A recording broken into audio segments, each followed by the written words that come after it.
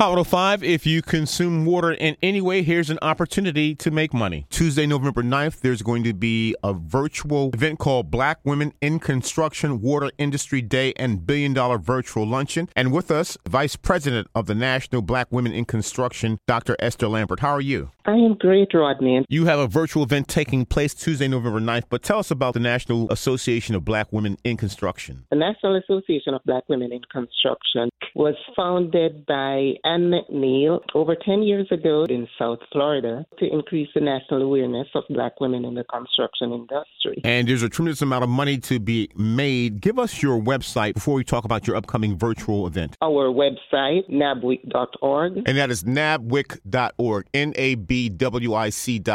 Your event is virtual and free. We mostly do commercial construction, capital and improvement construction projects, but we focus mainly on billion-dollar capital construction programs. What happens on Tuesday? We have the $1 billion luncheon where we bring members from these agencies to present to prime contractors as well as small businesses opportunities that are coming up in the water industry, putting members of our communities in front of people who can hire them. Local agencies, Miami-Dade Water and Sewer Department, Palm Beach Water Utilities Department, HRSD out of Virginia, DC Water. We have agencies from as far as Kansas City. These people are enthusiastic and willing and able to provide opportunities. My number is 954-701-2454. 954-701-2454. And you have opportunities not just for businesses, but high school students and college students interested in the water industry. And this will be explained in your free $1 billion